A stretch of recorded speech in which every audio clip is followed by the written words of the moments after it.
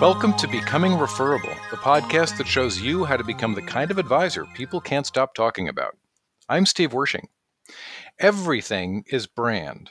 That's the message of Tina Powell, CEO of C-Suite Social Media and our guest on this episode of the podcast.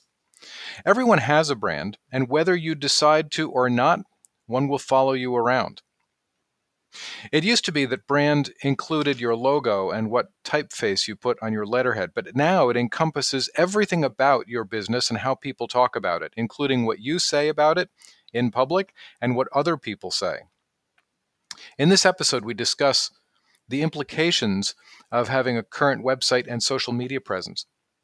We talk about the opportunities available in content marketing and the 4 different kinds of media and how they can be combined and repurposed to get the most value out of every piece of content you produce.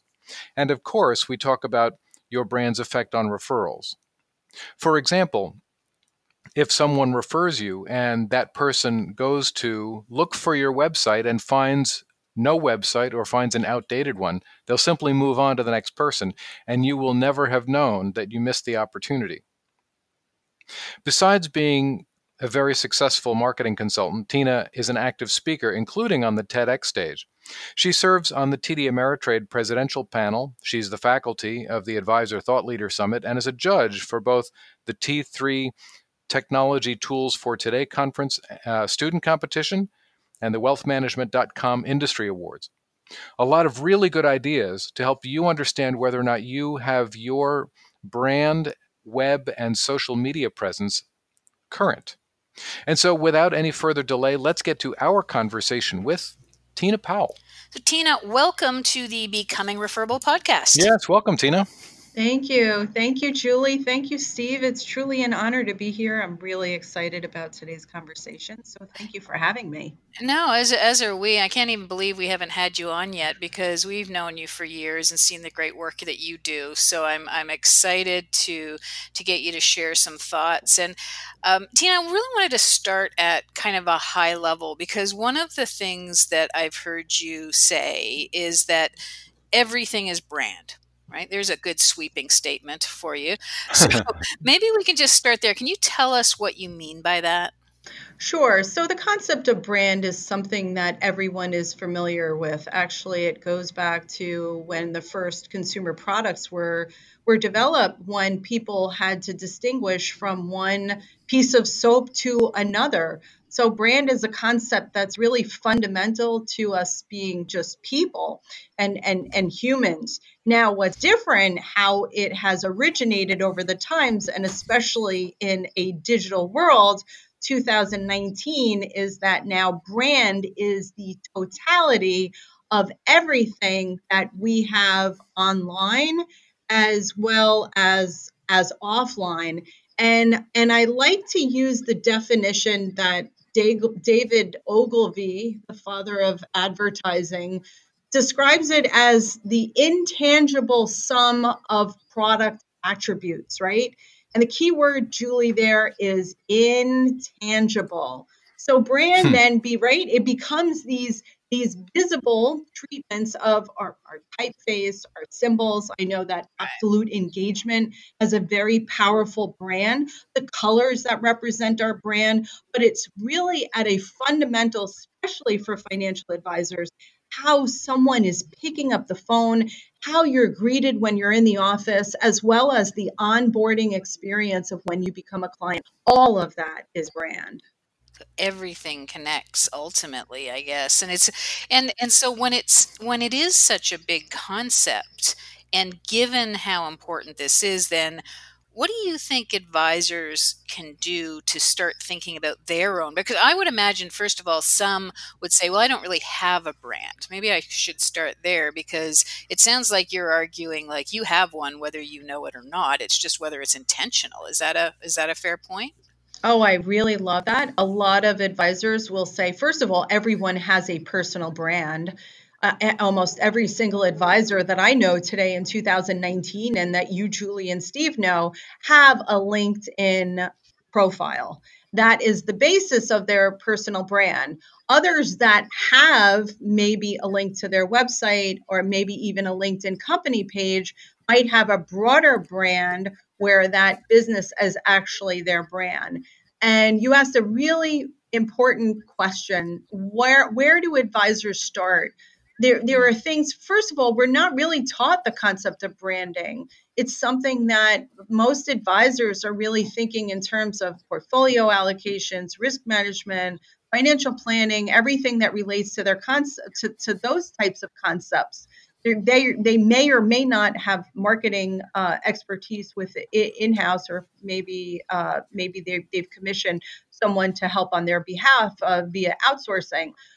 But what advisors can do at a very fundamental level is to do what we call a brand audit. And that is to take inventory of everything. That means your website, your LinkedIn profiles, as well as your Form ADV, even though technically the SEC definitely does classify it as a piece of advertising. It's going to more than one person. So whether or not advisors realize it or not, they have elements of their brand, their business card, their signage even on if they're on a second floor, and the signage that's in the lobby. So they need to take inventory of that brand audit. The first place to start is to do a Google search. And there's two aspects of that Google search. The first is to do a regular web search, right? Like what comes up in the default profiles, but then also to switch for the images. And I'll tell you why. And this just happened with a client. Unbeknownst of a client of mine, there was somebody within their office that posted pictures of the outside of their office without their authorization. Unfortunately, the day that they decided to take pictures was a very gloomy and rainy day. And not only that, they might have had an iPhone 5 when they did it. So what we did is we contacted Google and we said, you can actually remove pictures because of poor image quality. And we said, this does not represent the authenticity of who we are. And Google took those pictures off. So you need to conduct a brand audit. That's first and foremost. Well, and Tina, if I could ask, I mean, you bring up Google and you talk about brand being everything. To what extent is brand actually under the advisor's control, or are there parts of it that are not under their control, and what can they do about it? Yeah, so I think this really, Steve, that's a great question. And I think it really connects to the work that you and Julie have done with Absolute Engagement. As I talked about, remember that word intangible. What is under the advisor's control all of the time is the client experience.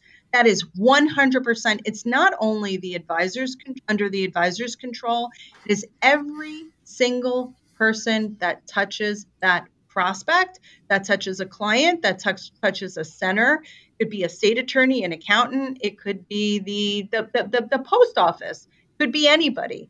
So that is what is under the advisor's control. And also what's under the advisor's control is the culture, the people who work within the office. Again, everyone who touches.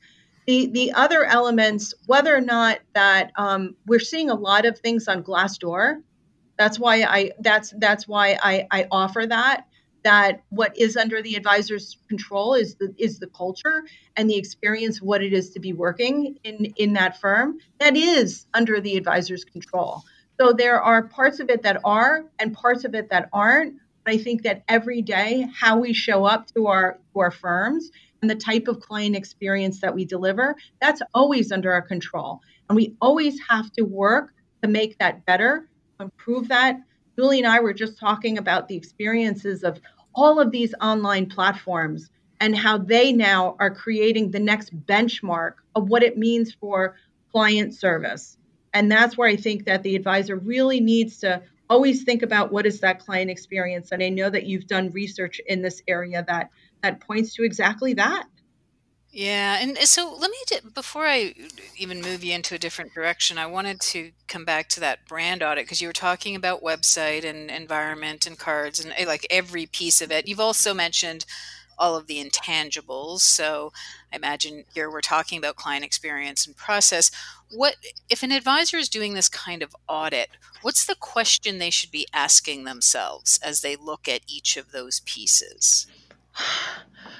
So they should do the entire exercise first. If an advisor might get stuck in the weeds, right? If they have, like, let's say that they've created the totality of they've inventoried, if you will, the totality of their digital presence, right? Yeah. They need to think about it in terms of groups. And that is that, number one, is this authentic to us? Does this adequately represent our brand? Does this tell the story of who we are? So I think it goes back to that authenticity component. Is what they see representative of who they are? And that's the fundamental question, whether or not that they are inventory at the digital part of their business, or their systems, their procedures, their workflows, all of that. The more of the, I guess, the back office type functioning of their practice. Yeah. So I love those three questions, because I think that really makes it clear. This is what I need to be asking. And I think you're right. Even if we had an experience recently where we were looking at some processes, and, at some point it's all very, it's workflow and it's a bit dull, frankly. But where we landed was, there's certain automated communications that have to go out. And when we looked at them, we thought, we don't talk like that. Like, that is so corporate. What's that all about? And so I know why we created it, because it was all very accurate. but then it was like, okay, we got to go back and infuse this with a bit of personality, and our personality. So yeah, I can see how that can really draw that out. Yeah, you hit upon a really important things, and that is to understand the tonality of the brand. And what is the brand? Do you have more of an entrepreneurial culture? Do you have more of a culture of a corporate culture? What are the three adjectives that people would describe your firm if they were referring you and your firm to another person, to another potential or prospective client? And for every firm, it is going to be different, but it usually relates back to the DNA of the founder. And right. Yeah, exactly. We can kind of trace that back, because culture is not necessarily, it's something, and Steve talked about this too before, Julie, asking the question, what the advisor has control of and what not. A culture is going to be formed whether or not that you're leading it by intention or not. But I think it's really, really important that the elements that we're creating, the content on this podcast right now, again, you are very deliberate in our setting up this podcast and our communications going back and forth. And now I think you've had a long history of this podcast already. So it follows a certain ebb and flow, and advisors need to work on that as well. Yeah, that's a great point. Hey, one of the things I really wanted to get into was websites, because I know this is a big issue, and certainly we've done research, and and we wouldn't be alone in that says even if clients referred, they're going to either do a social search or they're going to go to your website. What are you seeing? Like, how do you think we as an industry we're performing when it comes to websites that really do support referability? And what are some of the more specific issues that you see out there? Yeah, so I love our industry. However, I will say that I think that we are, there's yeah, a but what we're getting Yeah. ready. There is a but, okay? We are not doing ourselves a great service. We are not doing our clients a great service, or our prospective clients a great service. We could be doing better. And I'll tell you what, before I do work with any client, there's this thing called the Wayback Machine, right? It sounds like, ooh, Wayback Machine. Mr. Peabody. Yes, exactly. And what the Wayback Machine does is it takes a URL, it takes a URL, it takes a website address, right? URL, Uniform Resource Locator. So it takes an address that's on a browser, and it actually shows you the history. It takes different screenshots, and they have this graph that you can tell whether or not that there's been a huge activity, usually a redesign or a rebrand, but you can also see when the website originated. I always go back to see, am I looking at the current version? How long has this existed? And a lot of the websites are 3 years old, 2.5 years old. And basically, you know how much has changed in the last 2.5 years old. And their team is different. Their tech stack might be different. Their messaging to clients might be different. They might have opened a new location, and so what we're doing right now is we're putting like these little band-aids and these little fix-its. And so I would also say to advisors that not only the website because of the age, but what's fundamentally changed is human behavior. And we all have a mobile phone. We all have a mobile device. And if you look at reports in Google Analytics, at least for me and my clients, you can see that we are tilted to a mobile society. It used to be that maybe mobile represented 20 or 30% of the mobile traffic. Well, mobile has overtaken desktop. And I've seen this with asset manager clients. I've seen this with BD clients. I've seen this with RIAs. And so we have to engineer for our audience. And you can even, and I know that Julie and Steve, you've done work with surveying clients. How do you want your information? Do you look at your information on a mobile phone? I think in 2019, going into 2020, you'd be hard pressed to find a client that says that they're not using mobile first. So the short answer, the net message here is that number one, we have to design for a mobile first world. Secondly, and this is something that I see that is really, really, it's actually a little scary, and that is the lack of a security certificate. I'm surprised because look, I mean, and if you don't have marketing in-house, you're not going to have somebody necessarily leading the charge. But a security certificate is what basically you can buy a security certificate for less than $100. If you're curious about it, you can just Google it. You can work with your IT provider. Your web host will help you to purchase a security certificate. It does nothing to your domain name, so you don't have to worry. It's not an expensive thing to get. It doesn't change your domain. What it does is it goes from being an HTTP protocol to an HTTPS protocol. Just think of those as lines on the highway. And we use HTTPS all the time. If you go to Google, you'll notice it's HTTP and you'll see a little lockbox. If you go to Amazon, if you go to the Financial Planning Association. So a lot of the websites that we already use are operating under HTTPS protocol. So that is something that advisors absolutely, if they take away anything from today's podcast, I really hope that that's the first order of business is to say, hey, do we have a security certificate? I think that's really important because I've got I think it's because I put a new piece of security software on my computer, and when I go back to all of these sites that I've been to 100 times, it gives me that danger notice, it says I'm not going to let you through, and you have to click on advanced, and then you have to click on send me there anyway, and in parentheses it says unsafe, and I know that it's safe because I've been there a zillion times, but I suppose you don't really want that popping up when somebody tries to go to your website, right? It's something like that. That's not the experience you want to promote out there. Absolutely. Anything that creates friction in the client journey or the prospective client journey is something that we want to get rid of. any iota, any atom of doubt is something that we have to solve for.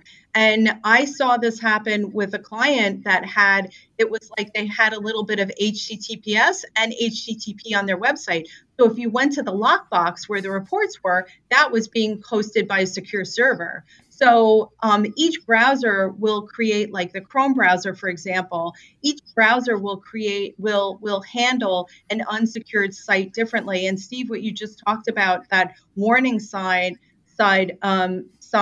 Chrome came out years ago and said, look, we want to make sure you are who you say you are, and that there's somebody not you're not misdirecting the site to, I don't know, to another foreign country, or even domestically, that somebody's not mirroring your site for confidential client information. And the other thing that I insist upon is that if you are asking for the email addresses of your audience or your prospective audience on your website, and I see advisors do this all the time, hey, subscribe to our blog, you had better make sure, especially with GDPR compliance, that we are using secure methods. I mean, we know we all have to be not only stewards of our wealth, but stewards of our privacy as well. What's GDPR? So GDPR is the General Data Protection Regulation that was instituted by the European Union, but it also affects Canada. It also affects the US. If you're doing business with anyone that has an affiliation with a European Union country, you must make sure that they have the right to be forgotten, and that you have a privacy policy, that you're doing everything to ensure their privacy of their data and their protection. And Steve, our listeners now can just, again, Google GDPR, the rule. I'm not a compliance attorney. However, this is where your privacy policy also too comes in with regards to the question that Julie asked: what can advisors do? Short answer: policy, privacy policy, GDPR compliance, security certificate, mobile friendly. All of those things really count in a 2020 world. Yeah, we've noticed a significant change. Now we gather feedback, so firms are obviously very careful and want to ensure that we've met a lot of different criteria. But boy, has it changed! Oh yeah, over the last, and it's not even necessarily, private information in that sense. But I'd love to talk a bit about as well. These are great points because I think we don't talk about this stuff enough, but I wanted to also look at content. So in effect, what we're putting on the site, or what we're pushing out, or what we're putting out socially, as a way to drive referrals and to bring people to our site. And I know you look at content strategy a lot. So when you think about that, what exactly does it mean for an advisor to have a content strategy? Maybe we should just start there. Yeah. So let's talk about the pillars of what a content strategy is. And so the first components are the types or the forms of content. So today, especially in a 2019 world, we have pictures, which everybody's familiar with. We have videos, which we see more and more. We see more and more video. We see more and more video in the feed. We see a lot more people actually using video and creating videos of their own. Text is what we're all really familiar with. You know, the basis of website and the basis of our communications started with just text. But now, an absolute engagement right here, right now, podcast, audio. So we have 4 distinct forms of content: pictures, video, text, and audio. And for a content strategy, we need to have all 4. Now, most advisors have the text and the pictures portion. The video, yes, we're segueing into video by way of webinars. Some advisors are using things like Zoom and even Loom to create their own videos, and we also see live stream. Audio content. The reason why audio is becoming fundamentally important are because of devices, because of home devices like we have Alexa, Amazon Alexa, we have Google Home, and even Amazon, even just making sure that we optimize for Amazon, which is a completely new term. We're not going to go into that today because that's its own, that's its own podcast. But a content strategy has to think about what are the forms of my content, and number two, what are those distribution methods? How am I actually sharing that content and broadcasting it to the world? Because the clients, the prospective client, our users, our audience, they determine what content they want. We can say that, yes, we believe in texting and blogging, and there's nothing wrong with that. But pretty soon, our clients are going to say, you know what? Hey, did you ever think of recording a podcast, like Becoming Referable podcast, that I can listen to in the car? Because this is great. I mean, I love listening to your podcast on the car while I'm getting ready, while I'm exercising. So these are things that advisors need to think about. What are the forms of their content? What is their distribution? And the most important thing, their audience, who they're serving. And again, I think that this becomes important with surveying their clients. How do your clients want to have this information? And more people are relying on audio devices, myself included. And when you think about the different methods you can use in having more diversity in that, how do advisors also think about what it is they're sharing? Like what if I'm not pushing out a lot of content, where do I start in that process of saying I just need, everybody's telling me I need more content. What do I do? How do I think about it? Yeah. So the first thing to do is to understand that you have to create a margin of safety. To create content just for the sake of creating content is just noise. You have to provide value to your audience. And some advisors are going to be better at creating content than other advisors. I would say that each advisor, a great place to start is to understand that advisor's strengths. Where are they a better writer? Are they a better speaker? Are they a better presenter? Are they fearful doing live stream? I have an advisor that does recorded videos because he needs to be so scripted, and it takes us hours to put out a 5-minute video. And that's how he likes to reverse engineer. So we have to respect an advisor's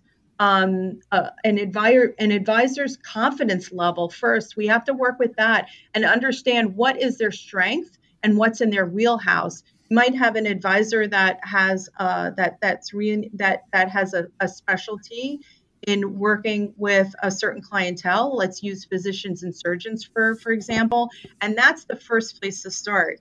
Now, secondly, I will say this: it is a struggle, myself included, to be able to produce to produce content, because we are so busy. So here's an important part of an advisor's content strategy, and that is to replicate the same piece of content in different forms. So, for example, we're right now on a podcast. It's very easy to turn this into a text, into have this recording transcribed.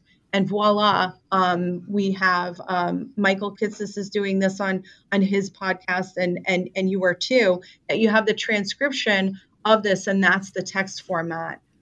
Some advisors might need help outsourcing that content. They could plug into different writers. They could use a writer to write a couple of different articles, and then they can add value to that. They can add on to that and put it in their voice.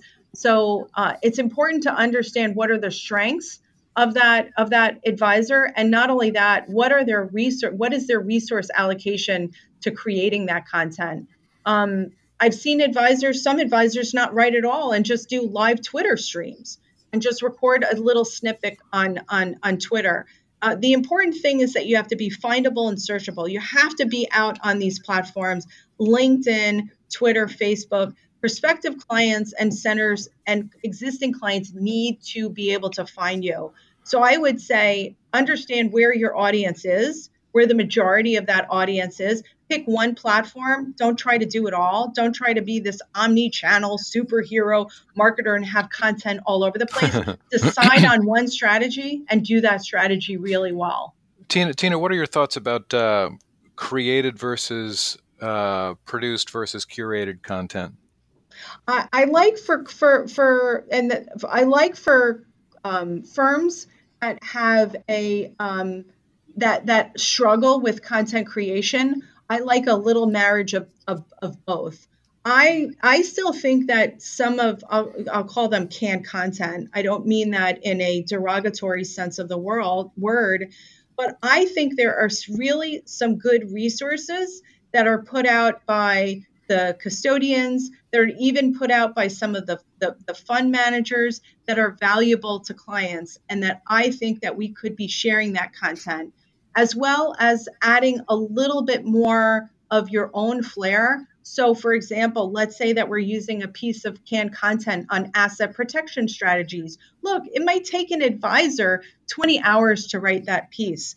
If it's already ready, why not just the advisor write an intro of that piece, maybe a 400 word intro, and describe why things are why that article is useful to their readers. So it's a little bit of both. There's nothing wrong with canned content. I don't think that we need to throw it under the bus. What I think is we need to augment it around, and we need to give context to the people who are reading that content and why we're using it in the first place.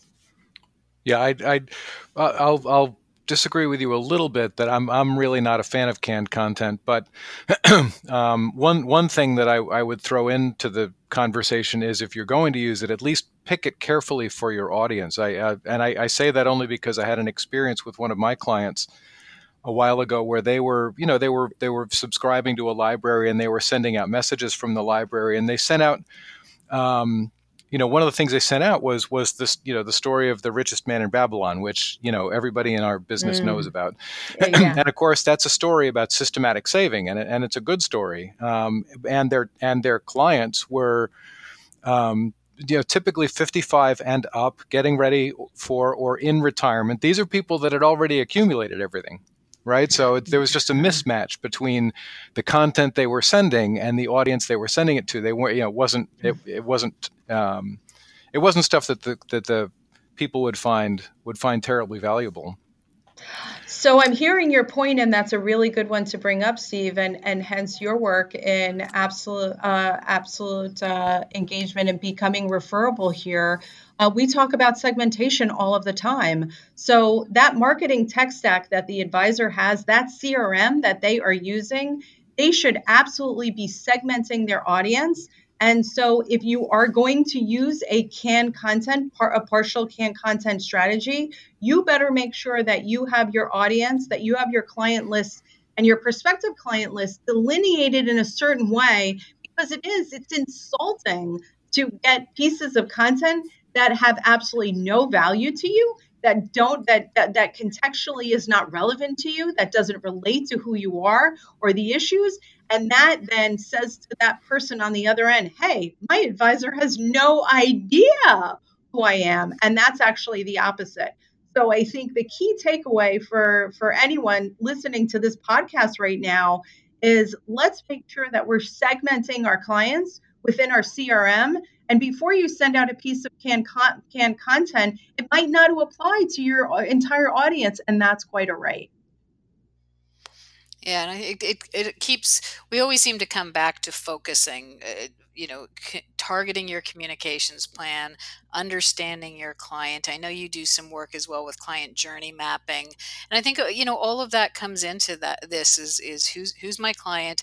What are they thinking and feeling and doing? What's the journey they're on? And then how can I support that? And as long as you're going through that, it seems to me, or through that thought process, you tailor, you personalize But these are, so even canned content, like you say, it's a great tool, but if it's not used wisely, it has almost the opposite effect. Yeah, and there's nothing wrong with also too being old school and taking a cutout from the New York Times or the Wall Street Journal, putting a nice personal note and putting into the mail in snail mail and say, hey, you know what? It made me think of this. So content strategy can still take on old school methods, whether or not that they're getting a client anniversary card, a client birthday card, a personal note, all of that. So, let's just make sure, to your point, Julie, to make sure that the content is being tailored to the recipient of that. It makes that client feel so important. It really establishes it's that glue that bonds that relationship between that advisor and their client. It's a special, it's an intimate relationship, and nothing makes a client more wanting to refer, right? We are talking about referable podcasts here, that the advisor knows who I am. They care about me. They know what's important to me, and they know what's going on in my life. And that's the hallmark of our profession and what advisors do the best. They give great advice that is specific to that person because they understand the family unit and what's important in their values. Yeah, that's great. That's great. Yeah, I think it personalizes it and does all of those things. So thank you so much. Those great ideas. But just before we let you go, if advisors or anyone listening is interested in learning more about the work that you do, where can they find you? So they can find me at csuitesocialmedia.com, and I'm also pretty active on LinkedIn and Twitter at Tina C. Powell.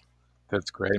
That is wonderful. Well, thank you so much for your time today. Thank you, Julie. Thank you, Steve. What an honor to be here. Keep up the great work that you're doing in the industry. And thanks again. I look forward to all of the advisors listening to this podcast to, take some of these strategies, because I know that they'll run with them and they'll do great with them. So thanks very much for having me. I appreciate it. Thank you, Tina. Hi, it's Julie again. It was great to have you with us on Becoming Referable. If you like what you've been hearing, please do us a favor and rate us on iTunes. It really does help.